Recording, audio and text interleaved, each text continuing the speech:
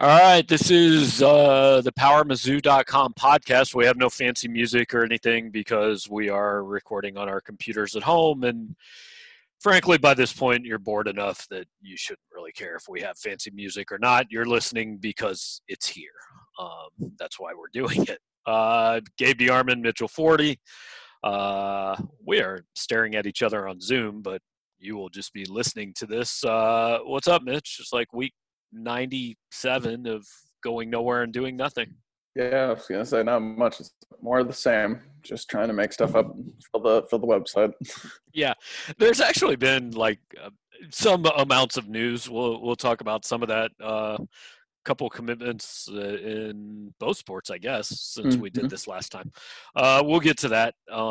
But so I was watching TV because that's pretty much all I do these days. I was watching The Last Dance over the weekend, and it occurred to me, like, people your age have no memory of Michael Jordan being a basketball player. I remember him being a that wizard. threw me for a loop. I remember him being a Washington Wizard. Well, I mean, those were really the best years of Jordan's career, so that's the best part to remember. Yeah. I remember him in Space Jam. That was my favorite movie as a kid. I turned that on. I've never seen it. It's probably not really geared for 40-year-olds. It's more for like the 10-year-olds. Yeah, I turned it on like a week and a half ago, and I think I saw like 25 minutes of it, and I fell asleep. So yeah, I never restarted. Yeah, no, I mean it's a classic from my childhood, but I think if I were to watch it for the first time now, I probably wouldn't love it.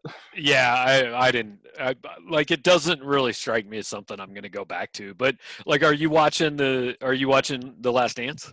I'm not, and I should be. I need to like catch up on it, but I don't know. I need to find where I can watch like the episodes non-live because I missed the first two, and I didn't. And then last week I was free, like I could have watched, but I was like, well, I don't want to start at number 3. So well, I know. Last week they re-aired the first two before the next two. I don't know what their schedule's going to be. I need to do some looking into that. I have plenty of time to figure it out. I mean, it was pretty sweet because Dennis Rodman just said, "I need a vacation," and went to Vegas for 48 hours in the middle of the season. I wouldn't mind doing that. I mean, that would be. Can you imagine the outrage on message boards if somebody just said, "You know what? I'm out for 2 days. I'm going to go hang out in Vegas." No, I cannot. I mean, especially, no. Now that like you said in your thing Monday morning, now that we know what would be going on, and it's like it's a whole different thing. I mean, like there's all kinds of stories about even Jordan, who was not nearly as crazy as Dennis Rodman. No one is nowadays. That like I don't know if they're all true, but you hear about him like getting drunk and playing golf and then going and scored 40 points in a game or whatever. Right. Like there's no way that could happen today.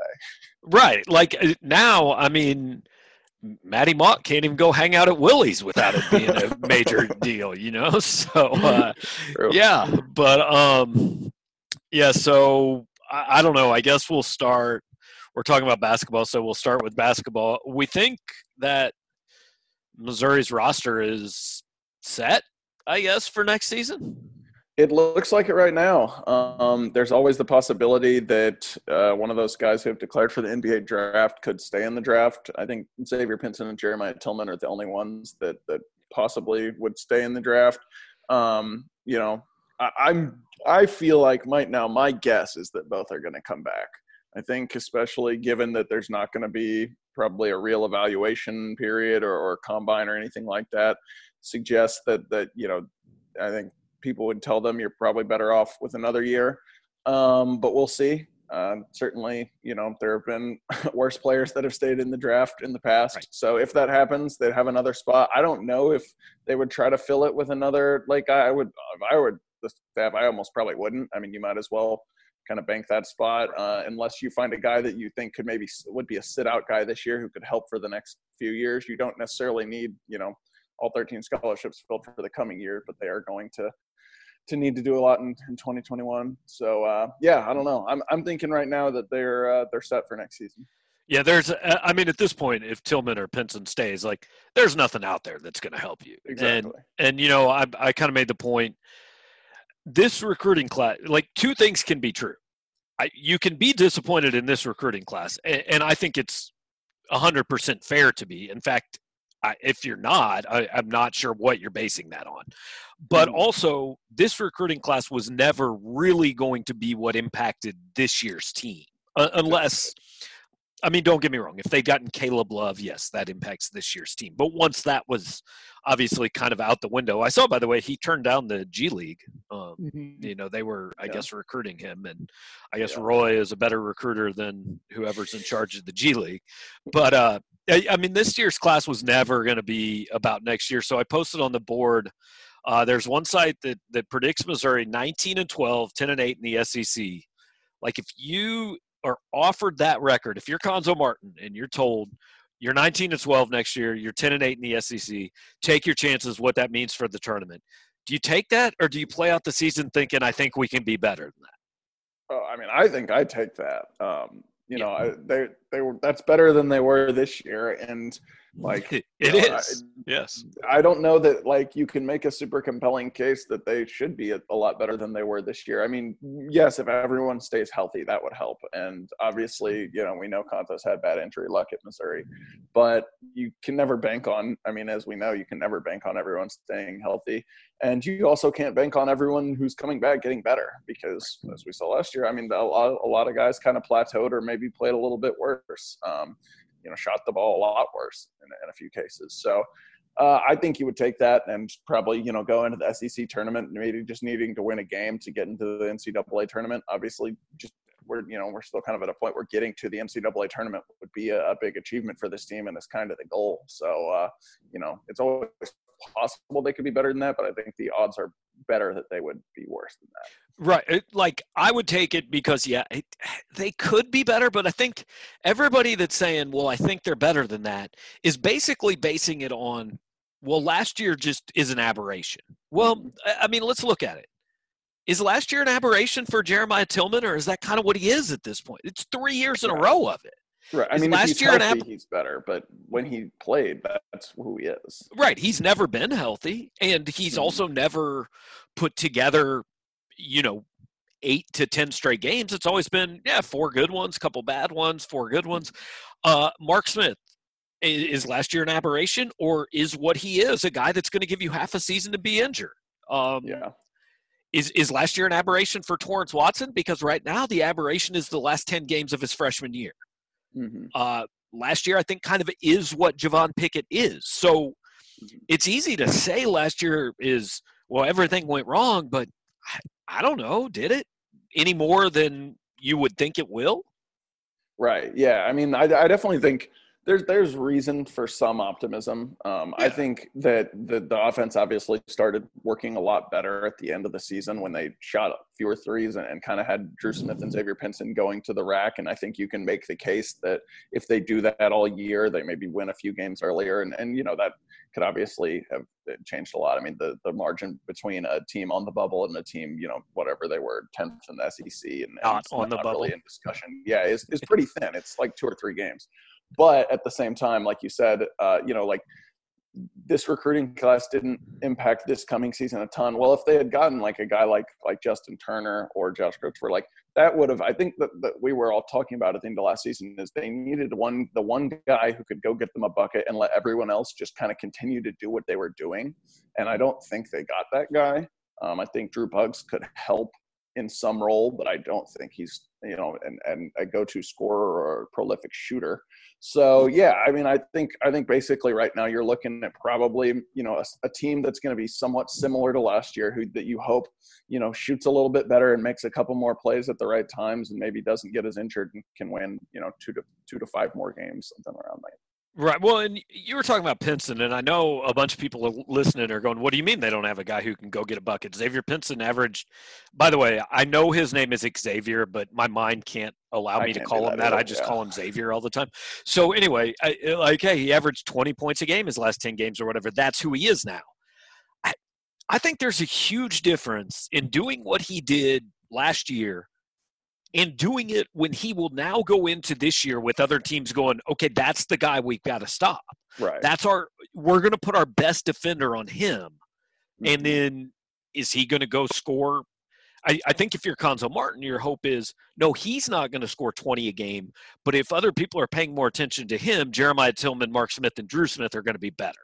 Yeah, I think Pinson is absolutely the most needs some people to start knocking down shots, because he's a good passer too. Yep. I mean, he gets a little flashy and makes a mistake sometimes, but he's a good distributor. He's not a guy who's going to try to drive through double and triple teams to score. He's happy to pass the ball, but at a certain point, you need guys to score, and you need Jeremiah Tillman to be on the floor and productive, and you need the corner shooters, the guys like Torrance Watson and Javon Pickett and Mark Smith to be knocking down those shots. And if they can do that, yeah, I mean, like, I think they're good enough to make the tournament. It comes down to just if they can shoot the ball better, because that will open up so much to for Drew Smith and Xavier Pinson to drive through the lane. But it's hard to know, between 2 seasons ago when they had a bunch of guys shoot up to close to 40%, and this past season when everyone was shooting like 26%, like where does the true, median lie, especially since the line is going to continue to be what it was this past season and not in 2018, 2019.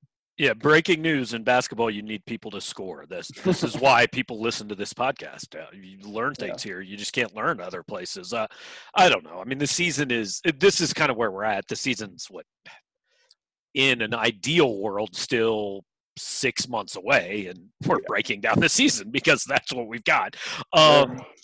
Football, they got a couple more commitments. They're at 6. Ryan Horsekamp and Taj Butts, and hey, whatever, good players. I assume the staff wanted them. I'm not interested really in going too much into what that means for the 2021 class. I mean, we got a long time left, but I have been interested. And it's not just on our message board. Somebody said it on a radio show the other day. The perception certainly is that this staff is really doing a good job and tearing it up on the recruiting trail. I think they are doing a good job. But I think it just shows the value of, we just talked to Chase Daniel, who talked to Eli Drinkwitz, and he said, man, that guy won me over. He can talk. It shows the value of being able to be a salesman. Missouri's never had a salesman as a head football coach, at least not since I've been. I don't know. Maybe Bob Stoll was a really good salesman. I didn't really pay that much attention then. But in the last, Larry Smith was no salesman. Gary Pinkel wasn't a salesman. Barry Odom certainly wasn't. There's something to be said.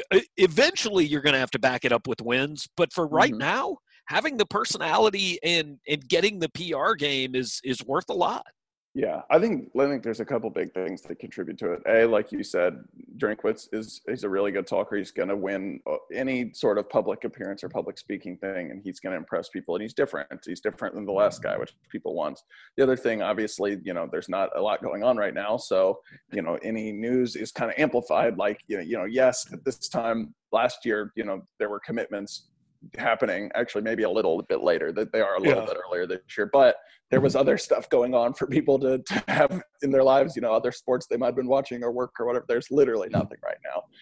And I just think we see it every time there's a new coach. People get really excited and I feel bad calling it confirmation bias, because I don't want to make people feel bad for being excited about a new coach. Right. That's what it is. You look for proof that you're right, that he's going to be. Well, and if you're not excited about a new coach, what a terrible hire your school must have made. Yeah. So it's good that people are excited, but I just think that, a lot of times people look for reasons or proof that this guy's going to be different and he's going to be the one to change everything. And, probably never 6 months in, or however long it's 4 months in, are you going to actually have that proof when he hasn't played a game? And I think that was the big thing. The other morning you kind of played the role of wet blanket on the message board and said, let's simmer down a little bit, guys. And people accused you of rushing to judgment. And I was like, who are the ones rushing to judgment here? The people who are saying we finally found an ace recruiter when he signed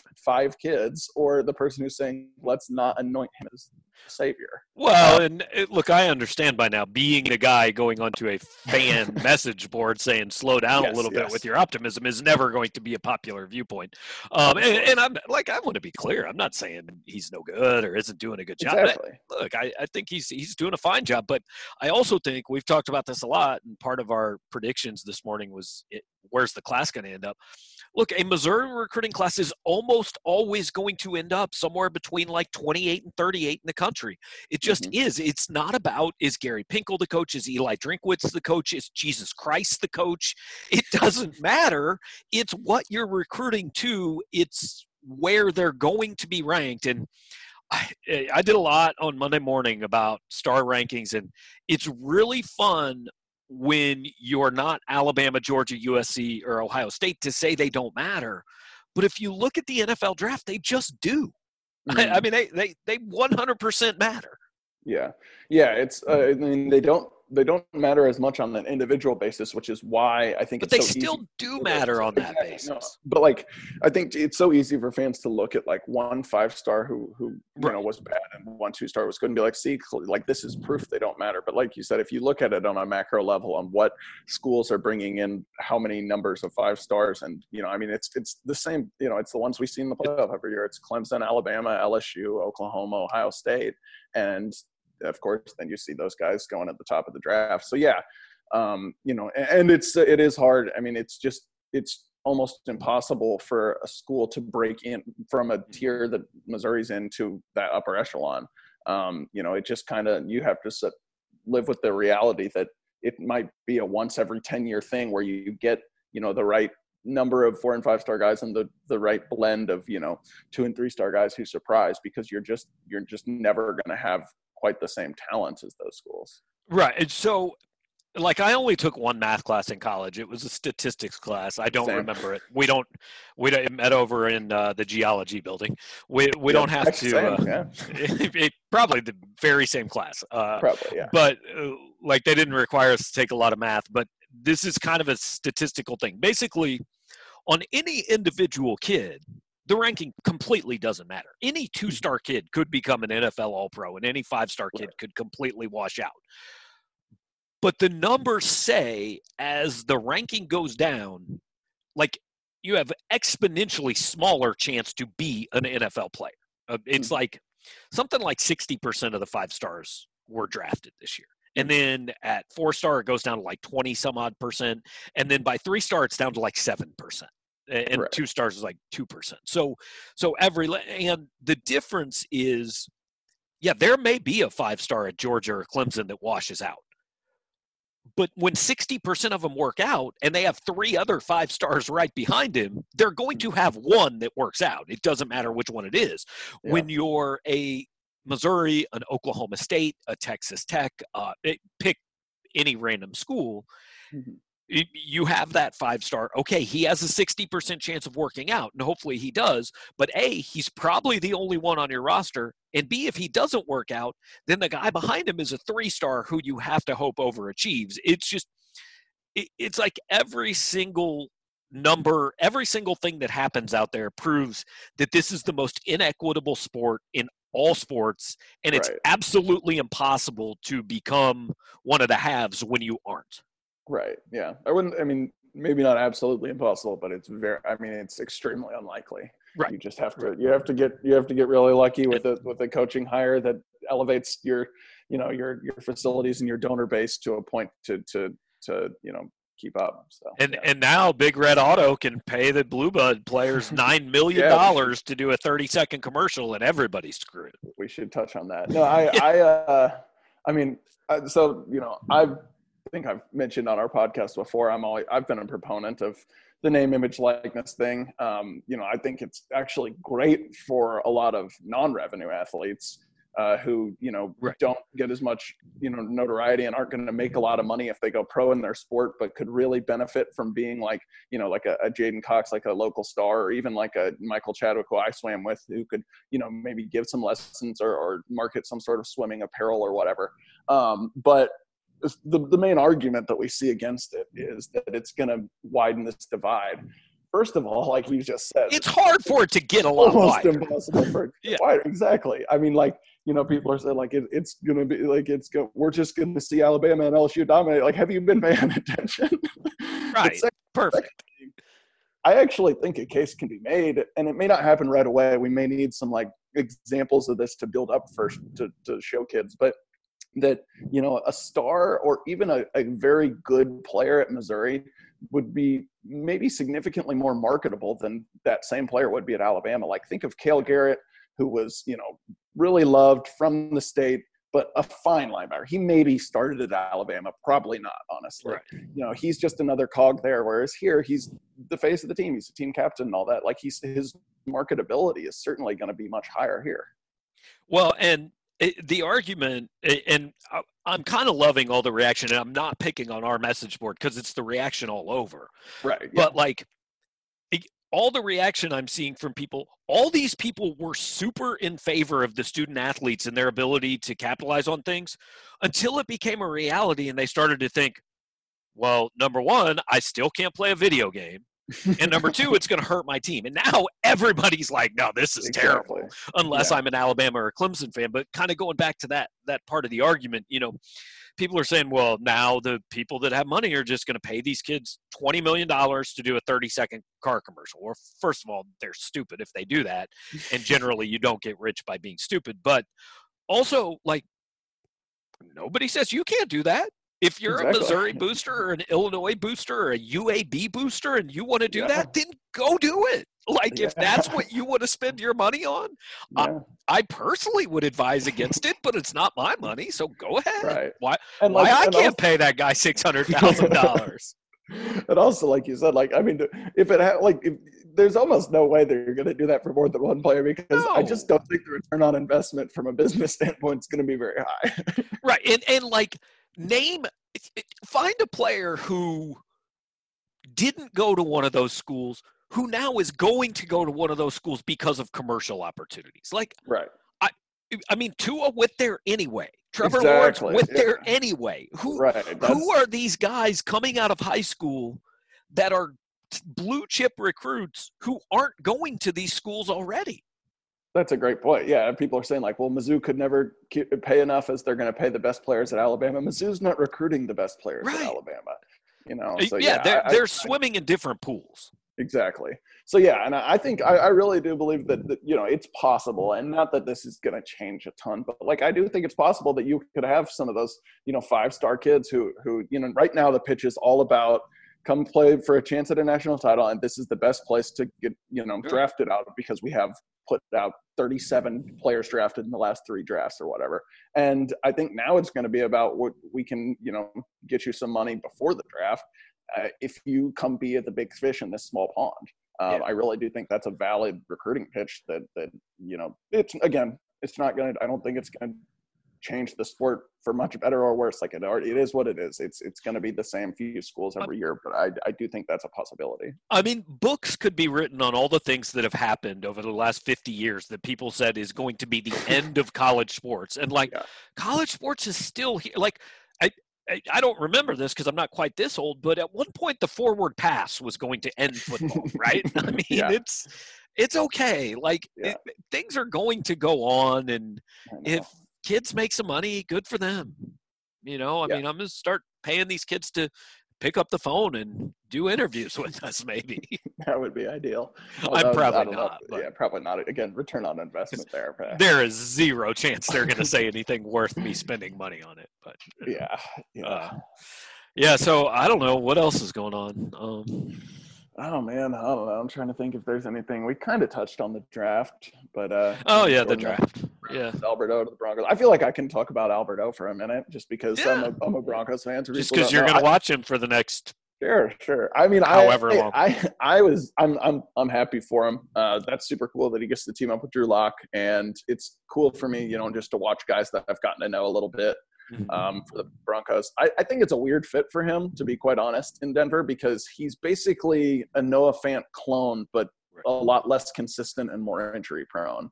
I mean, like, I have a hard time seeing you play both on the field at the same time because neither one could block me. Like, they're not very good blockers. But like, isn't the flip side of that, like, now when Noah Fant has to take a play off, you have another Noah Fant out there? Yes, absolutely. And I think that's potentially helpful, especially at first.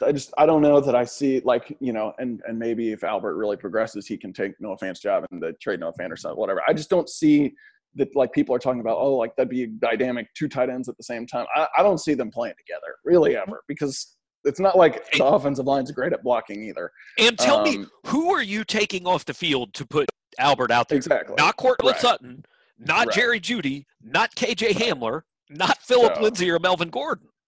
Yeah, exactly. And like, when you have two tight end sets, you're going to need someone who is at least a threat to stay in and block. And like when they see Albert on the field, he's not going to block. So, and that's the Broncos' big thing is like not their tight ends. Can they actually block anybody? Like, can their offensive line keep Drew Lock upright long enough to throw to these guys? Yeah, I have no idea. That's going to be. I mean, you know more about it than I do. No, that's going to be the big question for sure. I mean, they went out and got a interior offensive lineman in free agency, and their right tackle last season played like 2 games. He was hurt all year.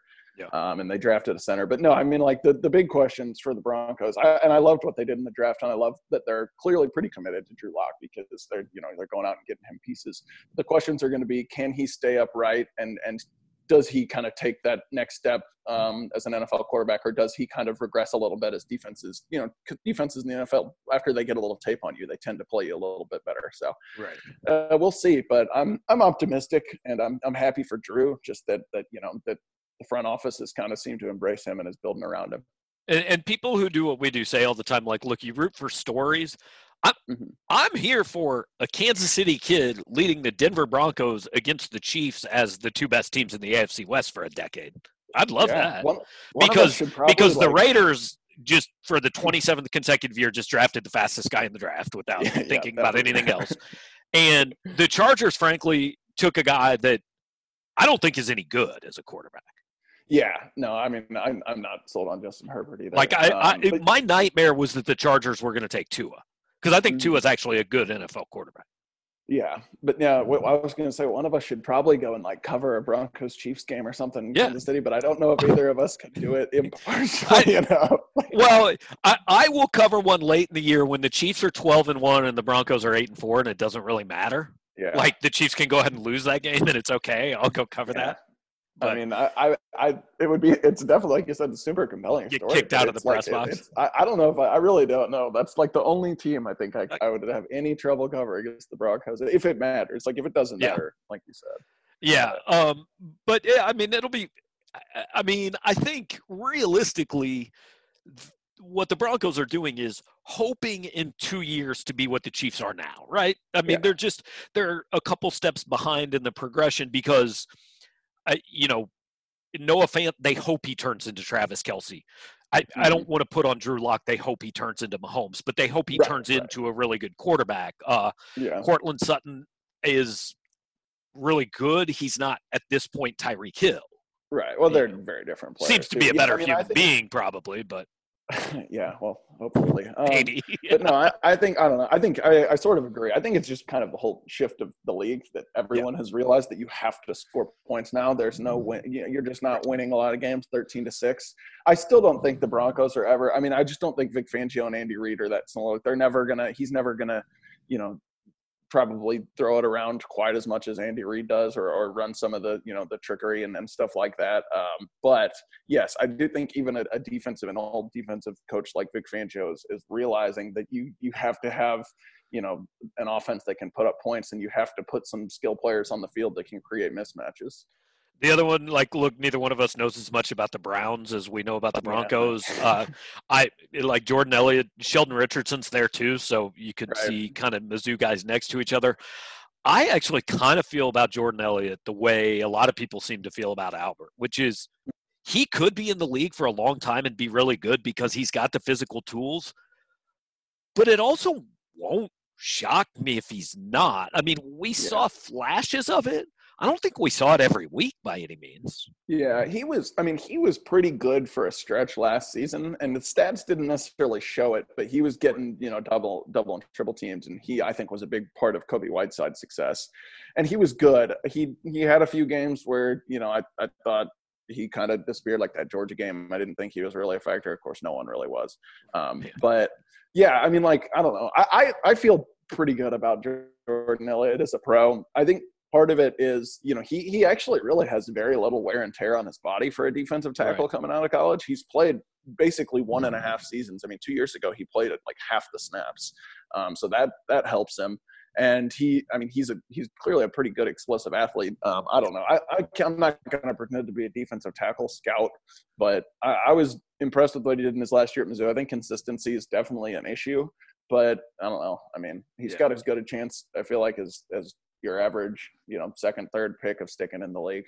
Yeah, he reminds me in many ways of Sheldon. Like, they're two of the very few guys I've seen in person and covered that, like, they weigh 320 pounds, but like they're not fat at all. Right. They're clearly in excellent shape. But also just comparing him to and I don't think most people that were around the program would have told you this a year ago. We thought this a year ago.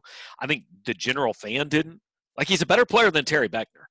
Yeah. He's got a better chance as a pro than Terry Beckner did. Yeah. So. Yeah. No, that was definitely he was talked about as a potential pro as soon as he got on campus, even when he was sitting out. I think he just needed to get in a little better shape and be a little more consistent. So it's the second year in a row that, like, we've gone into the draft saying it could be 4, 5, 6 guys, and it ends up being 2.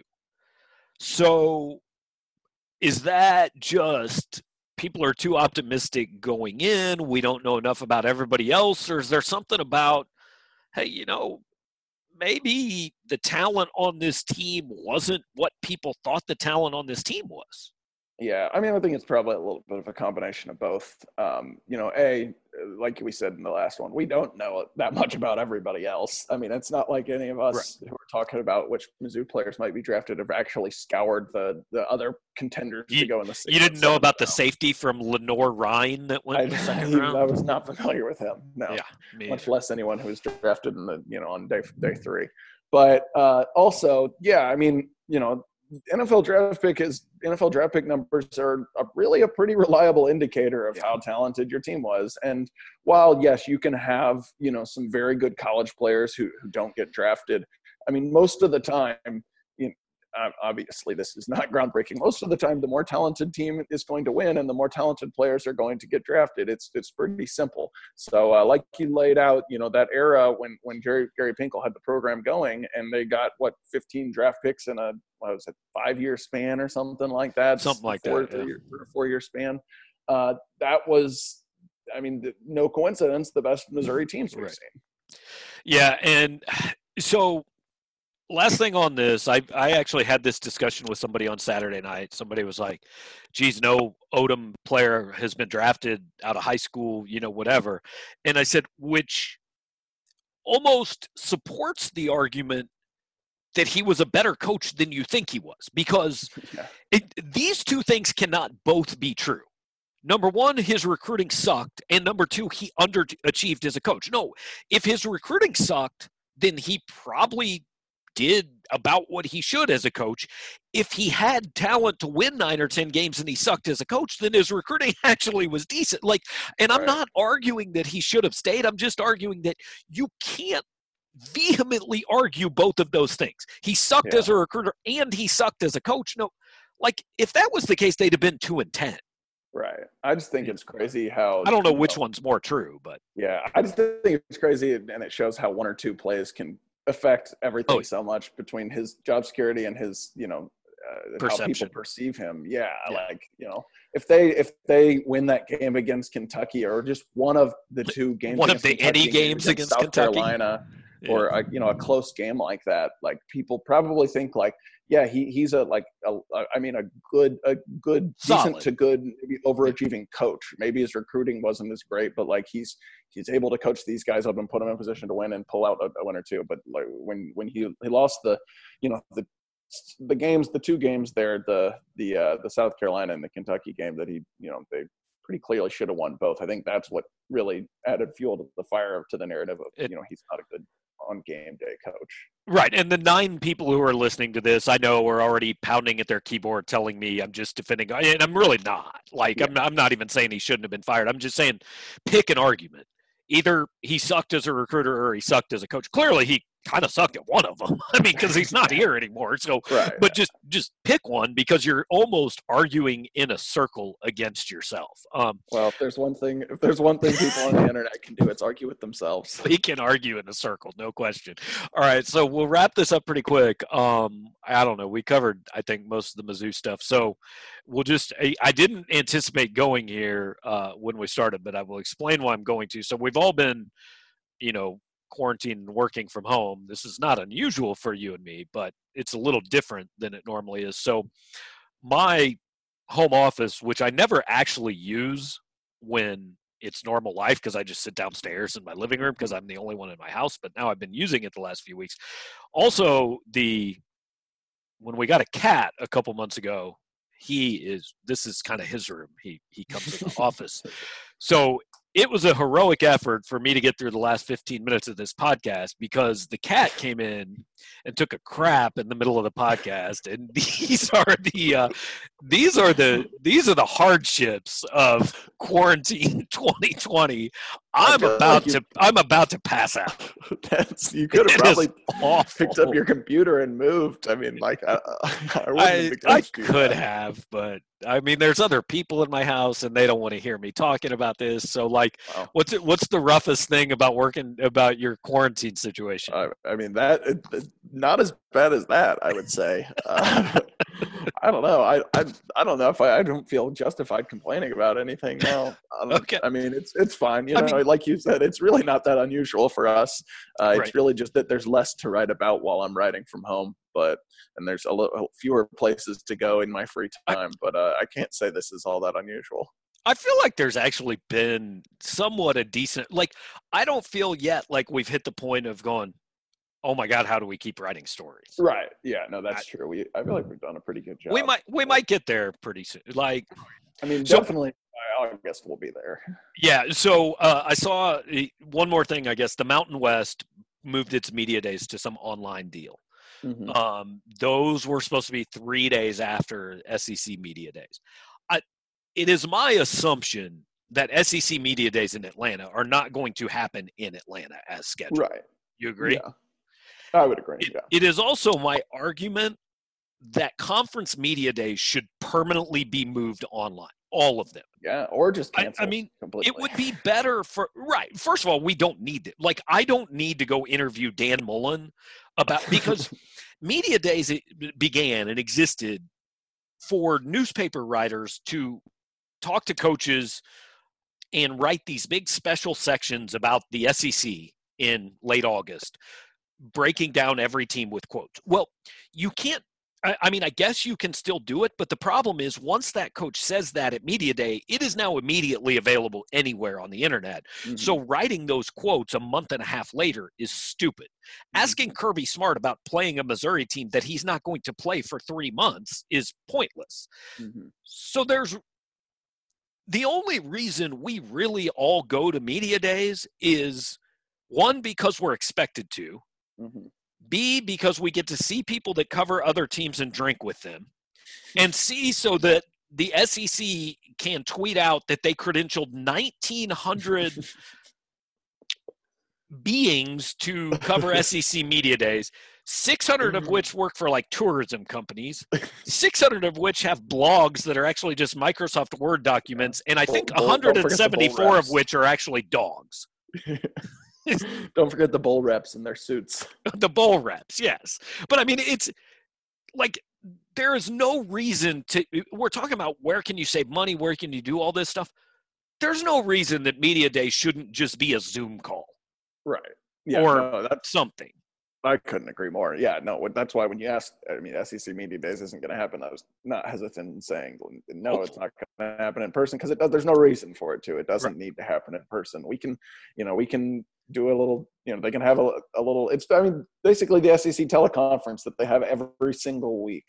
Yes. Just basically have another one of those, maybe make it a little longer, and then have a separate thing for the media at each school where you get to talk to a couple players and the coach. Right. Like, so yeah, every year we get the coach and 3 players for 40 minutes. So we can do that. Like Terez Hall, when he was at media day, said, I didn't know this was a big deal. I thought you guys were just going to come over the facility and talk to us. Like we could do that. Why not? Yeah. So well, hopefully that is like a permanent, Yeah. positive change from the virus. No more. Yeah, media I'm rooting for everything to actually happen except for media days. That I want canceled. Yeah, So. I would agree. All right. I don't know. We covered it all this week. Maybe we'll talk more next week. I don't know. Sure. Maybe not. Sometime. We'll see what happens. All right. Thanks for listening. We'll talk to you later on.